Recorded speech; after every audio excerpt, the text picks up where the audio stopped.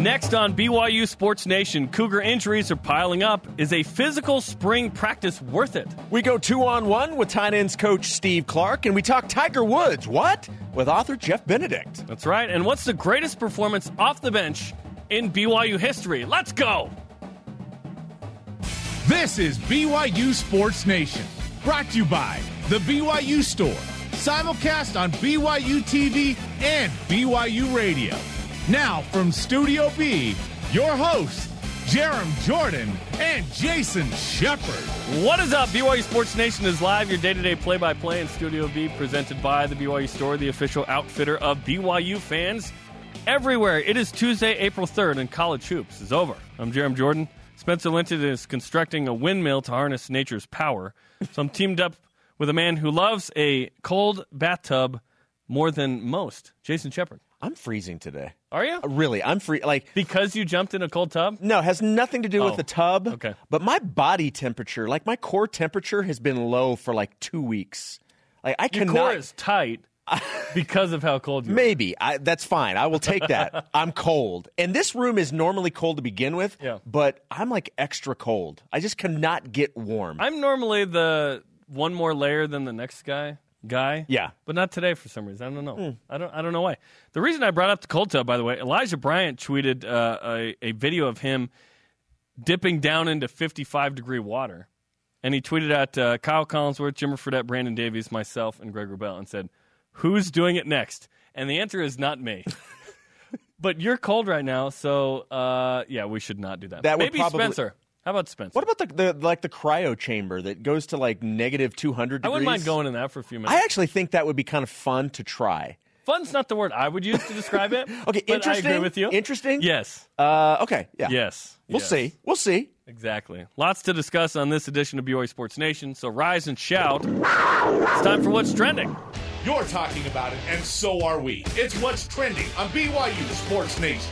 Jason, I don't know if you knew this, but BYU went 4-9 in football last year. I've heard it. Overhauled the offensive coaching staff. Now the Cougars are having a physical camp to install a new offense and figure out who the playmakers are. Here's Kalani Sitake. We're going to be down in numbers because injuries are going to happen, but we have to be physical and have to be able to simulate game type game type environment. So that's what we're trying to do. And I've heard it. Quarterbacks were live again today, and some of them got hit hard, and that's just the risk we have to take right now. And the risk is injuries. So, right. Jason, is it in BYU's best interest to have physical spring practices? Look, nobody wants to see the team injured. The coaches don't want to see that happen. And there are a lot of injured players. There are a lot of guys being held out so that they don't get injured. But it's certainly not something that you want to see. But I think the interesting part, and probably the most important part that Kalani said, was this is just what we feel we need to do. We've got to prepare these guys, and they're willing to take the risk. The good news is, the other part of what came out of practice yesterday was the fact that while there are a lot of injuries, all of these injuries are expected to be taken care of in the past by the time fall camp gets here. So it's nothing that's long-term. But overall, if the coaching staff feels this is necessary for this team to be prepared, then I'm okay with it. You don't want guys to be injured, but I understand where the coaching staff is coming from. The answer to this question is yes. It is in BYU's best interest. BYU's not trying to get injured. They're being physical to practice tackling, to find out who is physical. Injuries happen in football. We saw that more last season than maybe most in recent BYU history with 30-something injuries. The Cougars aren't trying to go get injured. They're trying to figure out what they can do to be their best selves. And if that means being physical and subsequently being injured, so be it. I'm not overly concerned by this. There's some rhetoric out there, hey, what's BYU doing, blah, blah. Is this much different from other spring footballs, one, BYU's had, or two, what other people are doing? It is not. I don't think so. No, it is not. And there's one group of people that know this team better than anybody else, and that's the coaches. And like I said, if they feel that this is what they need to do to get this team ready, then that's what they're going to do. Now, this season, if BYU piles up a similar amount of injuries, I'm not going to say it's a fluke. I'm going to say there's an issue with the system. But let's see it play out, and then we'll make an assessment. This spring, new offensive coordinator Jeff Grimes has generally been pleased with what he's seen out of the offense. In fact, after most practices, we've heard that the offense won the day. But yesterday, little different. After spring practice number 12, Coach Grimes was not happy. Not very good today. I thought we had a really good day last Wednesday. And most days we've come out with a great attitude and at times have had better execution than others. But today wasn't very good. You give guys 4 days off. That's sometimes the result. I challenged them this morning and before we started and just didn't execute as well as we needed to today. So, Jerem, what is your reaction to Jeff Grimes' reaction? Means maybe the defense did something. We've been talking about how offensive this has been, in terms of production from the offense. I think it's good to have some balance. I think if it was all offense all the time, I would have questions about the defense going into the season. Plus, it's spring ball. Like, take it with many grains of salt, like you're prepping a good steak or something. Like, it's yes. Ribeye.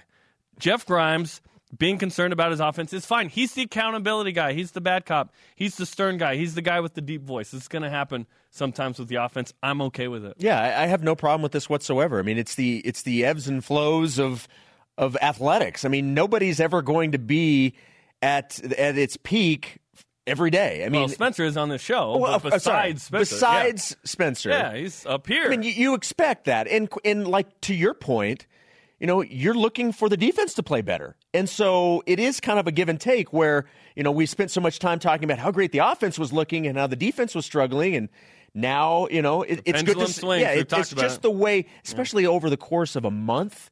I mean, this is the final week of spring. You've been doing this. It's going to, by the time it's done, it'll be 15 practices. So, I mean, there's a lot of time for this to go up and down. The question that I think everyone's trying to answer, and it seems like everybody feels pretty good about the foundation that is being laid during spring and how that will help springboard them into the fall. If it's cracked, it might take 40 years to finish, though. That's the issue. Fred Warner showed out well on BYU Football Pro Day Friday in preparation for the NFL Draft last week, as seen on BYU TV. Now the Cougars look to replace Warner at the flash outside linebacker position. One candidate is converted safety Zane Anderson. Butch Pau had this to say about Anderson.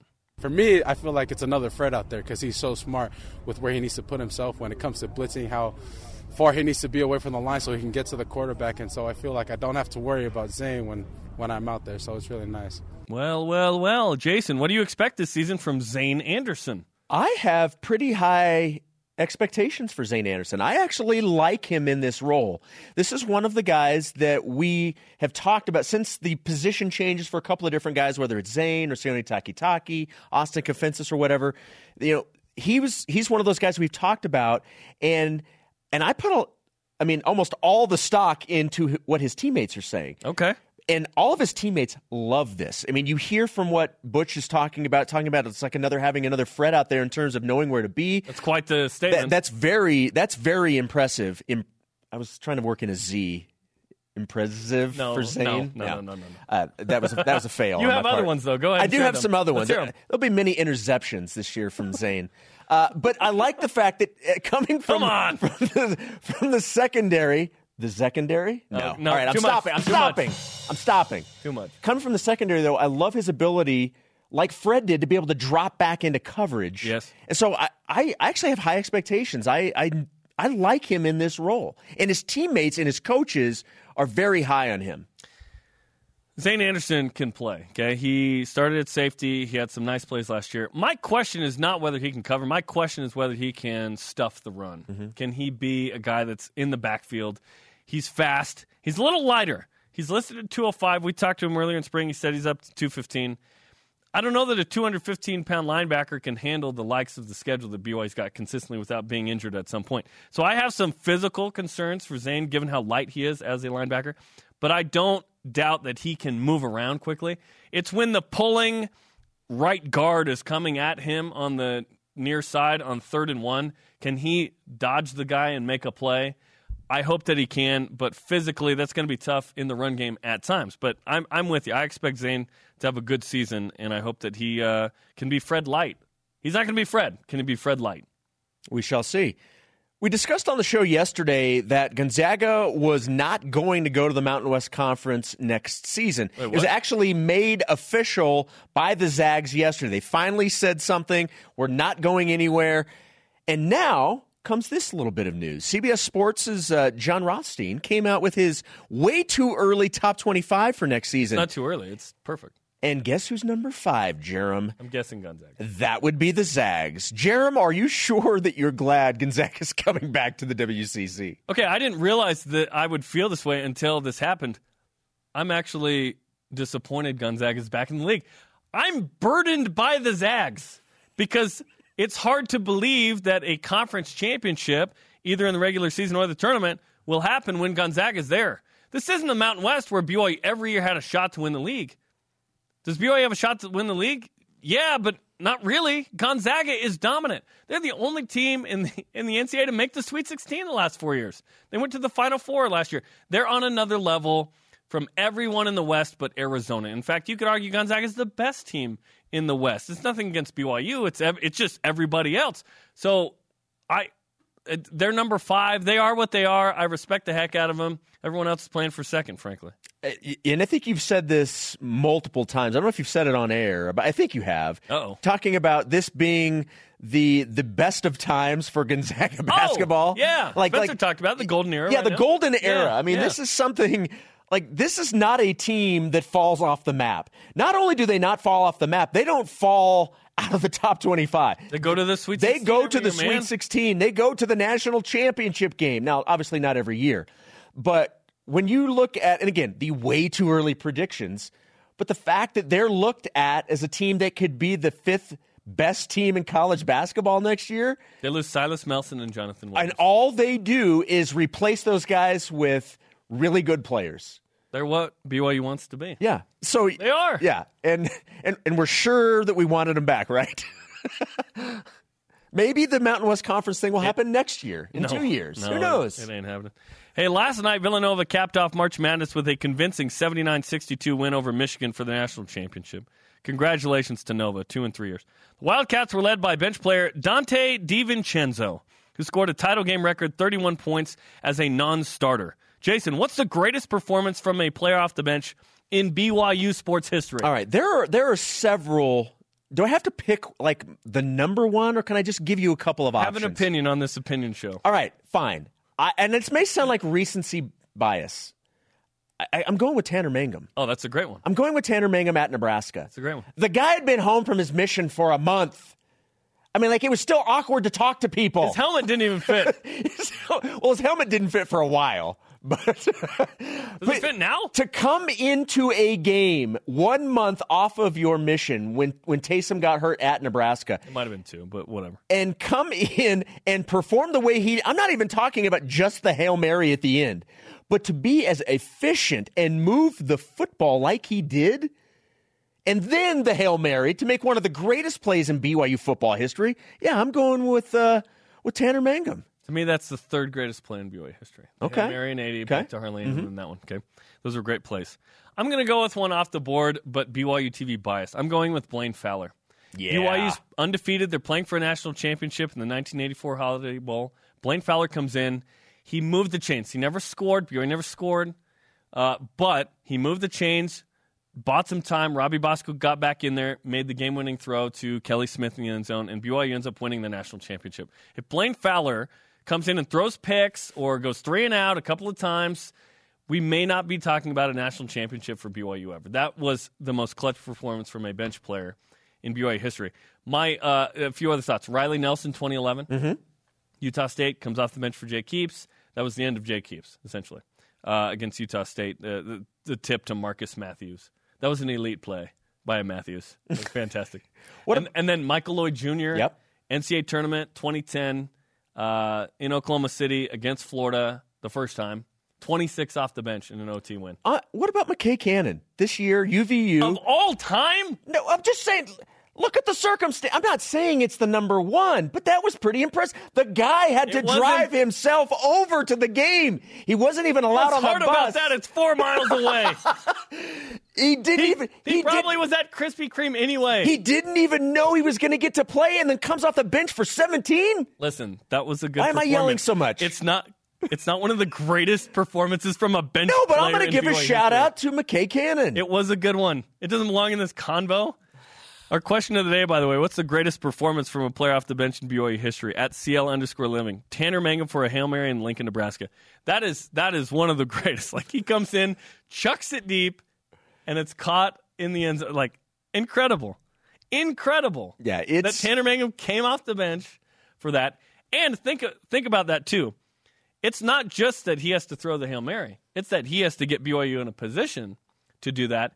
And the emotional nature of, oh my goodness, Taysom Hill got hurt again from everybody. Everybody but one person had to be, he had to be the most composed person among everyone from BYU because he's the one that had to make the plays. I happened to be on a flight during that game and watched it on the flight. I got in my car towards the end. When that play happened, I screamed so loud I scared my children. That's what dads do. Coming up, could BYU men's volleyball secure the number one seed in the MPSF tourney? Question mark. Yes, and tight end coach Steve Clark will join us. How is Matt Bushman playing? BYU Sports Nation is presented by The BYU Store, the official outfitter of BYU fans everywhere.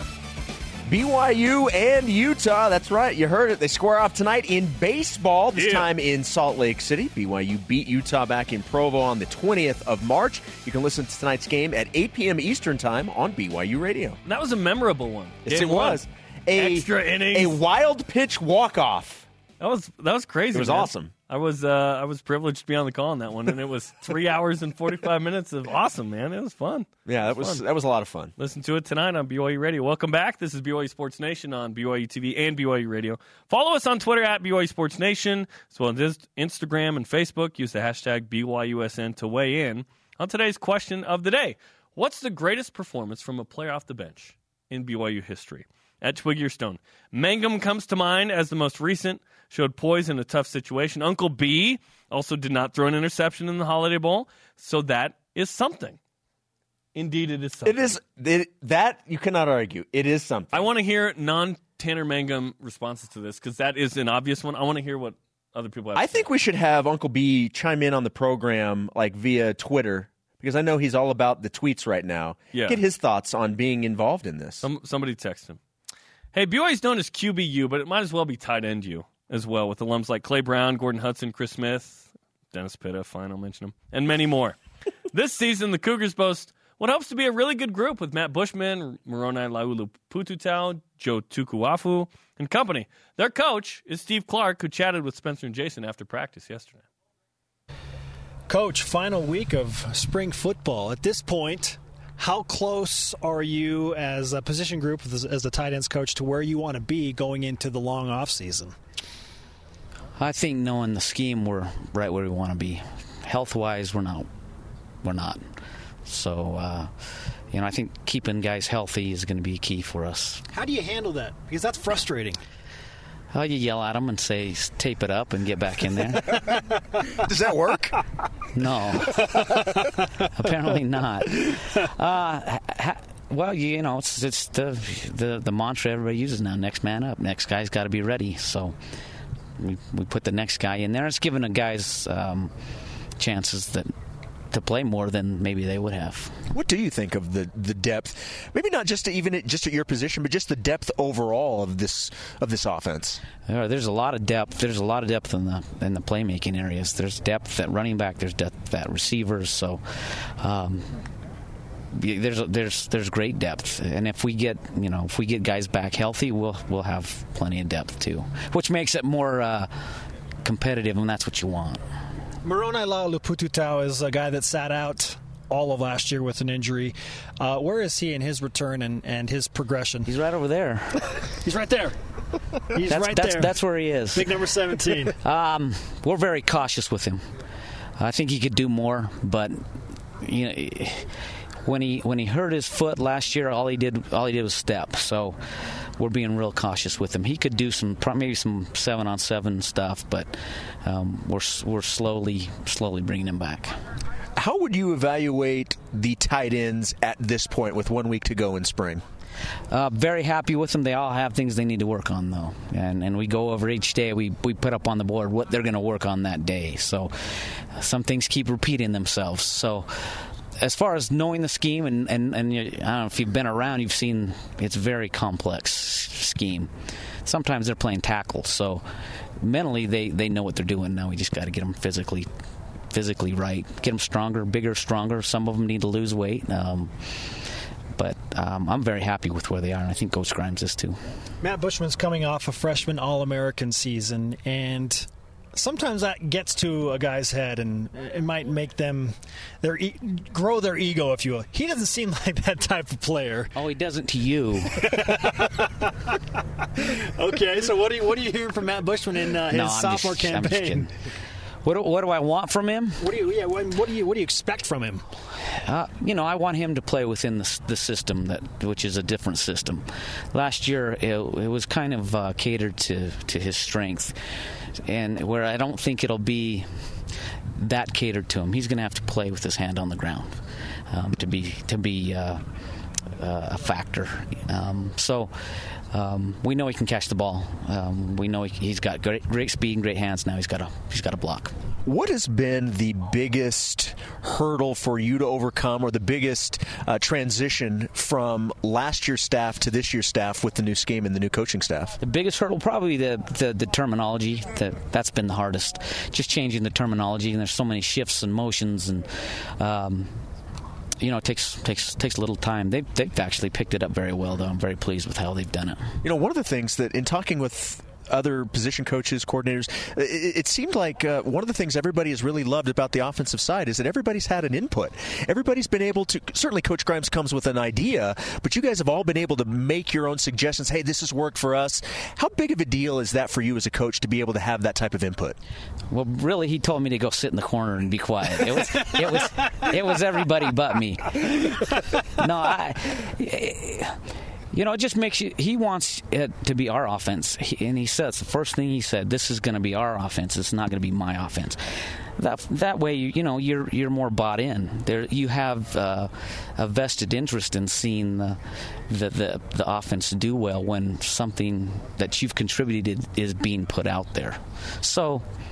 It's just to get more skin in the game and work to make it happen. I've been places where they've thrown down the playbook and said, "Here it is, learn it." And he's not that way. So, but he is the final say. So when there is, a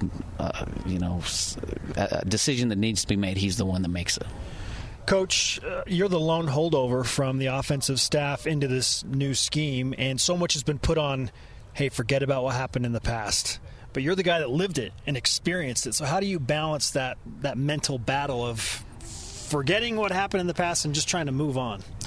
Well, it's difficult. But with so many new coaches in the room, it is like I moved on too. I mean, and with a new offensive system, it has been good. There still is a bad taste in the mouth, and I can't wait to get the season going to try to get that out, because it constantly, it nags at you, and it's hard that way. But it's been, Coach Grimes has said, we're not talking about last year. We're not talking about what players did last year. We're not talking about what coaches did last year. We're moving forward, and it's a clean slate, and I think it's helped a lot of players. Did you keep the same office, or did you upgrade offices in the off season? No, they said that's the smallest office. That's why you get it. I'm honest. I didn't. That's the small. I'm in the smallest office. That's messed up, Steve. I know. Can you do something about it? Can somebody say something about that? Let's campaign for Steve Clark to upgrade the office. I kept my office. I kept my job in my office. I'm very thankful to be here. And I'm very thankful that Kalani, and blessed that Kalani let me stay. So. Coach, it's great to have you. Always a pleasure. The most underrated sense of humor on the BYU football staff. Underrated? Yeah. That's right. Underrated. Appreciate greatness, people. Thanks, Steve. You're welcome. BYU football spring camp all access. Steve Clark, a character. Can we get the man a bigger office? That's not a question for us. Jerem, can you make this happen? No. That's a question for Kalani Sitake and company. That's a question for us. I really enjoyed talking with Steve yesterday. He's great. At least he has his own office. You know what I mean? It's true. That's a blessing. It's true. That's great. That's great. I enjoy our office because you, Spencer, and I, Sharon, I enjoy our workspace. We have a very fun office. Yes, I like shooting on the hoop on the door to relax a little bit. You do. If you've ever wondered what Jerem does to no one has. To kind of release some of that energy, he plays one-on-one basketball with a Nerf hoop. We can play some NBA Jam if we need. That's more summer. We're busy, but yeah, the tight end position is an intriguing one because whenever BYU's had a successful offense, the tight end has played a major role in that. I'm like the entire history of BYU football. From the beginning to now, from Phil Odell all the way up to recently, with Matt Bushman. If BYU is going to have success on offense, I think the tight end needs to be involved. And there's some talent in that position. Yes. Matt Bushman, we all know. Moroni Laulu-Pututau can play a major role in this offense. Well, and as we've talked about, the implementation of more tight ends was expected to be last year, and then injuries. Yes. And then injuries MLP and took Tukuafu, that out of there. Tukuafu had to redshirt. Yes. Utah State didn't get a release. So now you're looking at this year, getting to the point where they were hoping to get last year with the tight ends, and that's getting them involved a lot. Yes. Which I think we all agree we like. Coming up, we're talking Tiger Woods, y'all. Our good friend Jeff Benedict, he co-wrote a book about Tiger, and Jeff will join us coming up a little bit later on in the program. But first, we go between the lines with Lauren McLean. It's March Mayhem, the championship ping pong game. And Lauren's dancing, as always. Welcome back, Jerem Jordan and Jason Shepard in Radio Vision Live on BYU Radio and BYU TV. We're also on demand. Welcome back to BYU Sports Nation. We just chatted with Steve Clark, the tight ends coach. We're going to talk with Jeff Benedict coming up in a bit about his new book about Eldrick Tiger Woods. But first, let's get to today's BYU Sports Nation headlines. It's your BYU Sports Nation headline. BYU football held spring practice number 12 yesterday. Spring game is scheduled for Saturday, but Coach Sitake says the team may be limited because of injuries. We're kind of down in numbers because we had such a physical spring camp, but we'll see what we can do. I know we'll have to do some live situations, but we don't have the numbers to split completely into two teams right now, and so we'll have scrimmage and do some live work and be tackling, and whether the quarterbacks will be live or not, I don't know, but we've done it 4 times this year, so fifth time might be a charm for us too. The Cougars will continue practicing this week and wrap up on Saturday, and then we'll see them in fall camp, and then the season's on, baby. Then the season countdown time? No, nope, no countdown. No. All right. BYU baseball plays Utah tonight at Smith's Ballpark in Salt Lake City. The Cougars beat the Utes 7-6 in Provo back on March 20th in walk-off fashion. You can listen live tonight on BYU Radio at 8 p.m. Eastern Time. Amen to that. Cougar men's volleyball remains number 2 in the AVCA coaches poll in spite of splitting last week. BYU faces number 4 Pepperdine and number 5 UCLA on the road this week. The Cougars need one win in one of the 2 matches to secure the number 1 seed in the MPSF tournament, thanks to USC's win over UCLA. That's right. On Saturday. And BYU softball takes on in-state rival Utah State tonight at 8 p.m. Eastern Time on the Mountain West Network. Not to be confused with the Mountain. The Mountain. Yeah. What? Bad memories from a decade ago. Well, last night, March Madness came to a close as Villanova topped Michigan in the championship game of the NCAA tournament.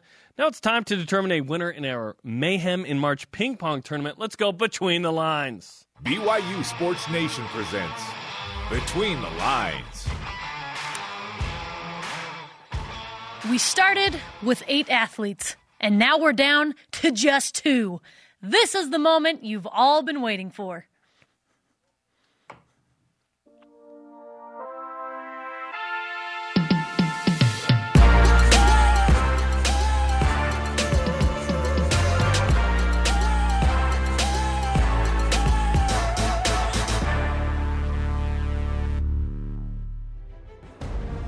Ladies and gentlemen, it is time for the final matchup of Mayhem in March. Ping pong like you've never seen it before. We have the number 1 seed, Mary Lake, versus the number 2 seed, Storm Fa'agata Tufuga. What do you want to accomplish in this final matchup? I don't know, win. Okay. The man of few words. Okay. She's scared over there. I am scared. He's calm. Mary, a word of advice. When you're scared to compete, don't say that you're scared to compete. This will destroy me if I lose. From inside. Okay. All right, people, this is the moment everyone has been waiting for. Number 2 versus number 1. Oh,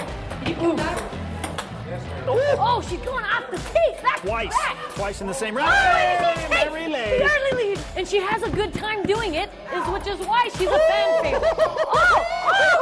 She gets it back for it. Storm has backed up because Mary is getting everything back. Oh, she's back to the table. Storm gets his first point of the match. And she is like a brick wall. Storm wind. Oh! He dummy killed, and then he went for the actual kill, and it backfired. These rallies are unlike anything we've ever seen. He's telling his fans to be quiet. Oh, and Mary goes off the table. 5-3. Oh! Stormfrog God is up 6-5. It's 3 straight for Storm. You'll notice that Mary always knows the score and calls it out confidently. Oh no! Okay, it's tied 7-7. Nope. It is not. 8-6. It is 8-6, everybody. There really is no rhyme or reason to half the things we've been doing in this entire tournament. Oh! Storm up big, 13-6 in the championship match. Okay, some life yet. Oh! Okay, Mary Lake has won 5 of the last 6 points. All of a sudden, it's 16-11. 18-13 for Storm. Fog got the 2. Ooh, that's 19 for Storm, 13 for Mary Everyone Lake. makes a run. And look at the determination in Mary Lake's eyes. She wants this badly. Oh! And into the net. Again, a 4-point game. 20-16. Championship point. This is Championship point. championship point, everybody. Oh, she gets it. Oh, she's still in it. She's still in it. That defensive specialty coming out in her.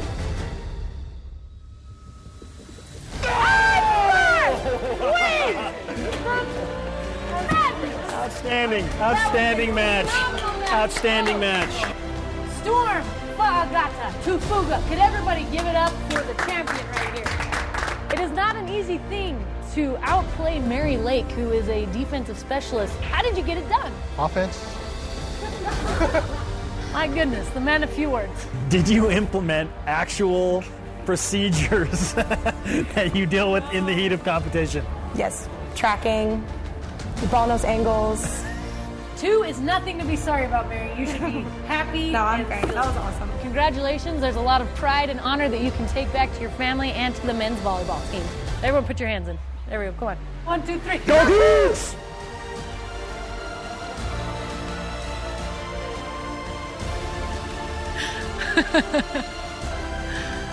Ah, man.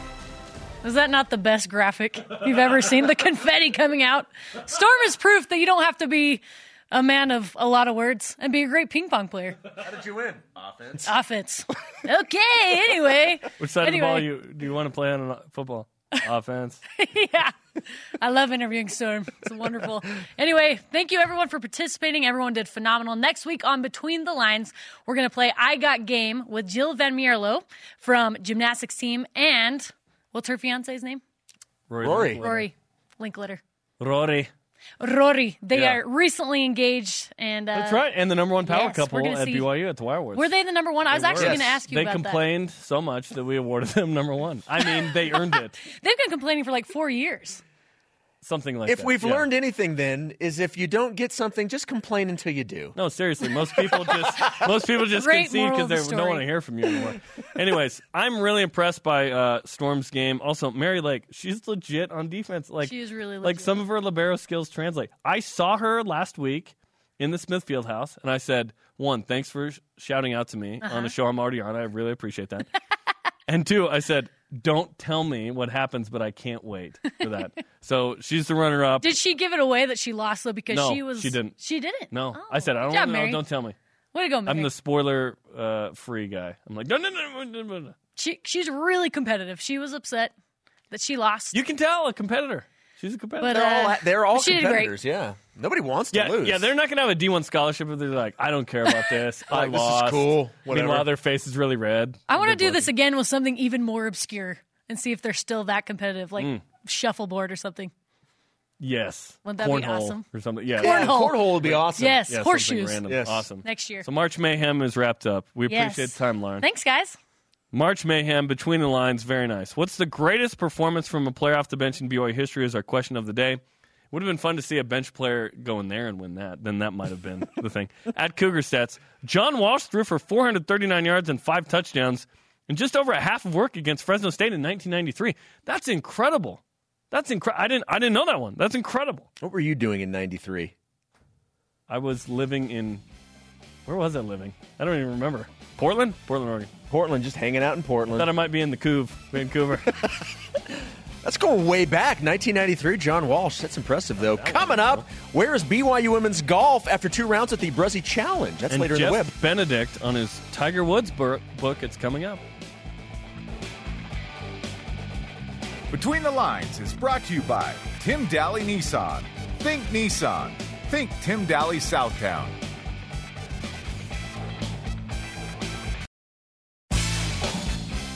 BYU Sports Nation is presented by The BYU Store, the official outfitter of BYU fans everywhere.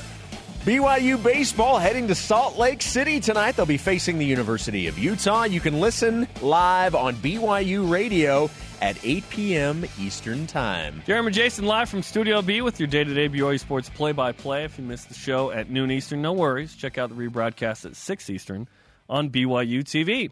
Our question of the day, what's the greatest performance from a player off the bench in BYU history? At Laser Sheep. Maybe not the best, but the one that stuck with me was Lamont Morgan Jr. versus San Diego State during Jimmer's mono catastrophe. I've ever heard that. Jimmer had mono for like a couple weeks, and he was out. LMJ made things happen late, including 2 big dunks and a gritty OT performance in a sad loss to the Aztecs. I'll never forget. We saw Lamont Morgan Jr. in Las Vegas at the West Coast Conference Tournament, which was great. It was great to see him. Keep using the hashtag BYUSN on Twitter and on Instagram and whatnot at JellyBellyKelly. Mangum at Nebraska, not just because I will never get tired of rewatching that video, but also because that win inspired me to start watching BYU Sports Nation. Oh. There you go. I've actually had the opportunity to meet Jelly Belly Kelly. What do you think? Very nice. She came in, big BYU fan. She came in and took a picture here on the set. Oh, that's cool. Yes, that's really cool. That's really cool. Keep the tweets coming at 86WI Coug. I'm going old school, but how about Mark Wilson? First game start after Gifford Nielsen, now Elder S. Gifford Nielsen, blows out knee. He tosses 7 touchdowns on 15 of 25 for 332 yards. That would have been in 1978. Now that wasn't off the bench in a game, but the next game. Now, what you didn't mention is that the next game he threw 6 picks. No, we're not focusing on that part, okay? That's not being... Now, we mentioned one Blaine Fowler earlier in the broadcast as somebody that deserves to be on this list. Yes. If you would think anybody in this world would say Blaine Fowler, you would probably say his family members, correct? You would think, right? Yeah. Gavin? What Gavin, does Gavin possibly. think? Gavin is not going that direction. At Gavin Fowler 16. Come on, Gav. Gavin goes with Riley Nelson against Utah State in 2011. Right, that's funny that he doesn't go with his dad. Oh my goodness. There may be a talking to a little bit later on. Yeah. It's like, son, you gotta help me out a little bit here. Another great performance, although not off the bench, was Mike Weir, former Cougar, in the 2003 Masters as he won the green jacket, making BYU fans very proud. Now, 15 years later, Tiger Woods is back in the Masters. A new book is out named Tiger Woods, and Jeff Benedict, co-author of this book, now joins us on the Deseret First Credit Union hotline. Jeff, thanks for joining the program. It's been a while. Hey, guys. It's good to be back. Okay, you have a new book out. We're very excited about it. Tiger Woods, and extremely timely given kind of his comeback and now Masters Week. What made you and Armin Katayan choose to do your next project on Eldrick Tiger Woods? Well, that decision was made 3 years ago, so nobody could have foreseen then what would be happening now. But 3 years ago, it was not long after we finished the system, or the system came out, we were trying to figure out what to do next. And the idea to do his book was basically based on the idea that he was, he's one of the most famous people in the world. people know him around the globe by one word. There aren't many people you can say that about. And he had a life that was just very sequestered. He'd been super obsessed with privacy, and we just thought there's probably a lot there, and a fantastic backstory. The question was trying to figure out not whether to do it, but how to do it. The idea of doing it seemed great from the moment.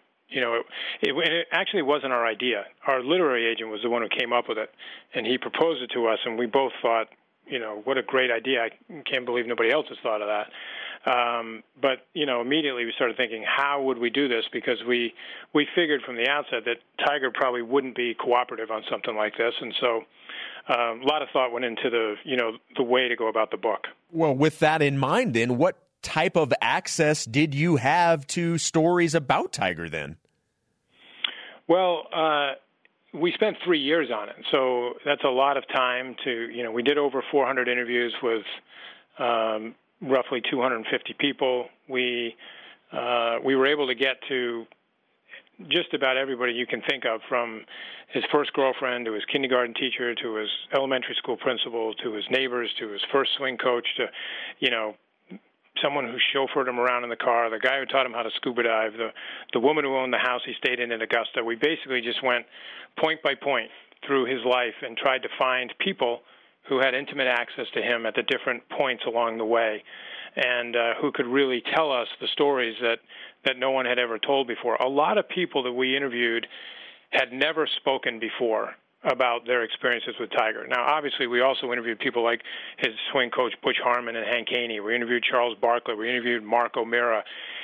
We had to interview all those people because those people had big parts of his life, too. But it was finding people that had never talked before and had intimate exposure with Tiger. That's where the real gold was in terms of the research we did for the biography. His name's Jeff Benedict. He's the co-author of the new book, Tiger Woods.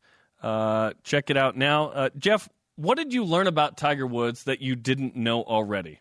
A loaded question. Well, I only knew what most, sports fans or golf fans knew about him, which is the surface stuff. Obviously, I knew he was the best golfer, the most talented golfer who's ever played the game. I knew about his tournament achievements and the drama and his relationship with Nike and all that, and obviously knew about the unfortunate personal things that happened in his life starting in 2009. Everybody knows that. What I didn't know was I didn't know his backstory. I didn't know why those things happened. I didn't know why he was such a great golfer, and I didn't know why his life went off the rails in 2009. And the job of a biographer is not so much to tell a reader what happened, but to explain why it happened. And that's, really what we set out to do. You talk in the book about Tiger growing up, and obviously the relationship that he had with his mom and his dad and how integral they were in his life. Do you believe Tiger would have been Tiger without his mom and dad being who they were? Of course not. Of course not. I mean, it's everybody to one degree or another is a byproduct of the family they grow up in and the parenting that they experience. And he's no different in that regard. What makes him unique is that Tiger was clearly born with some innate gifts. He is I say freak of nature not in a pejorative way, but in a complimentary way. But on top of that, he grew up in a house where golf was king. It was the religion, it was the family, it was the politics. Everything revolved around golf.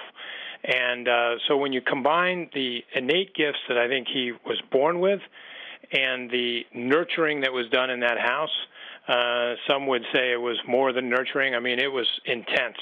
This was a house where golf was treated very intensely, and Tiger's an intense guy, and when he gets on the course, and we've seen this particularly when he was in his prime, that his ability to block out, to shut out, and close down everything that's going around him, the hype, the fans, the noise, the camera, the competitors, the expectations, and go out there like a cold-blooded assassin, which is what his father called him and trained him to be. That's the kind of stuff that stems from what went on in their little raised ranch in Cypress, California. We're talking about the new book, Tiger Woods, with co-author Jeff Benedict, friend of the program. What do you think the lasting legacy of Tiger Woods will be? Well, I mean, he still has chapters to write in his life. He's going to write one this weekend at Augusta. I don't know. Everything about him has been, he's always done things bigger, better, grander than anybody else. And so who knows what the future holds for him. But if he stays healthy, this fusion surgery that he's had on his spine appears to have worked. He appears to be not battling pain like he had in his other comeback attempts. He's playing better than he has in a long, long time. But maybe more important than all that is he looks happier than we've ever seen him. I mean, that smile on his face when he's walking around the course is genuine. He's engaged with people in ways that he never has before. He's a healthier man, both physically and mentally, perhaps than he's ever been, and he's in control of his own narrative for the first time. So, if he stays healthy, I would say, the potential for him to return to doing great things is definitely there. Well, speaking of doing great things, what do you think's reasonable to expect this week at the Masters? Well, Tiger's lived with great expectations since he was a little kid. And, the idea that the odds makers in Las Vegas are picking him to be the favorite to win when he's only played in a few tournaments since coming back from 4 back surgeries, on the one hand, that seems ridiculous to put that kind of expectation on his shoulders. But if there's anybody who can carry that kind of expectation, it's him. I think he thrives off it. He loves the challenge and the pressure. He deals with it better than other people do. And so I don't like to make predictions about sports because you're usually wrong. But I certainly would love to see him in the hunt on Sunday afternoon. Well, Jeff, we appreciate the time. We're excited to hear about this book being made into a documentary as well, and we look forward to that. Thanks for the time, Jeff. All right. Thanks, guys. That's Jeff Benedict, co-author of the book Tiger Woods on the Deseret First Credit Union hotline. Deseret First, your values, your timeline, your financial future. Today, by the way, El Tigre will play a practice round with Fred Couples, Thomas Peterson, Phil Mickelson. So is he back is the question. A lot of people think. A fascinating look into his life. He's certainly playing well right now. One of the most interesting things that I really latch onto is why people became who they are. Yes. And the backstory. Yes, that absolutely dives into that for Tiger. There's a lot there with Tiger. Absolutely. Man. Coming up, BYU men's volleyball needs to win one of its final 2 matches this week to earn the number 1 seed. We'll get to that in the whip. That's going to happen. And it's a ball night in Salt Lake City for the Batcats. It's all in the whip coming up on BYU Sports Nation.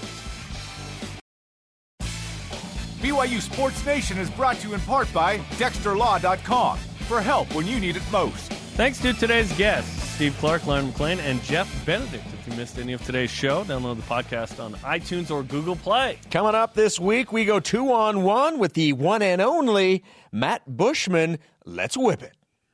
It's time for the Cougar Whip Around. Football. The Cougars held spring football practice number 12 yesterday. BYU will wrap up spring ball Saturday with a scrimmage at Lavelle Edwards Stadium. Baseball. Batcats play Utah tonight in Salt Lake City. The Cougars beat the Utes 7-6 in Provo on March 20th in a walk-off wild pitch. Listen live tonight on BYU Radio at 8 Eastern. Softball. The Cougars take on in-state rival Utah State. You can check that out on the Mountain West Network. On the Mountain? At 8 p.m. Eastern. Huh? Volleyball. On the Mountain West Network. Not the Mountain? Not the Mountain. Okay. Not. BYU remains number 2 in the AVCA coaches poll. The Cougars face number 4 Pepperdine, number 5 UCLA on the road this week. Cougars need 1 win to secure the number 1 seed in the tournament. Golf. Currently, the women's golf is currently 5th place after 2 rounds at the Bruzzy Challenge and will play the 3rd and final round today. Rose Huang leads BYU and is currently tied for 8th. Today's Rise and Shout is brought to you by Dexter and Dexter. For help when you need it most, DexterLaw.com. Who gets it, Jason? How about we give it to Storm? Okay, why Storm? Because he won. Was it his offense or his defense that was better? It was both. It was offense. His defense. It was both. Storm, in an effort to use his energy judiciously, chooses to jump 45 inches in the air with all that energy instead of elongated sentence. No. Like it's in reserve. He's not going to waste that. He doesn't waste his breath, unlike one particular hothead on this set, myself, every day on this show. Our question of the day, what's the greatest performance from play off the bench in BYU history? Elite tweet of the day at Kiwi Jackman. How about Cosmo? That guy was the t-shirt tosser, came in and saved the halftime show. And Christmas.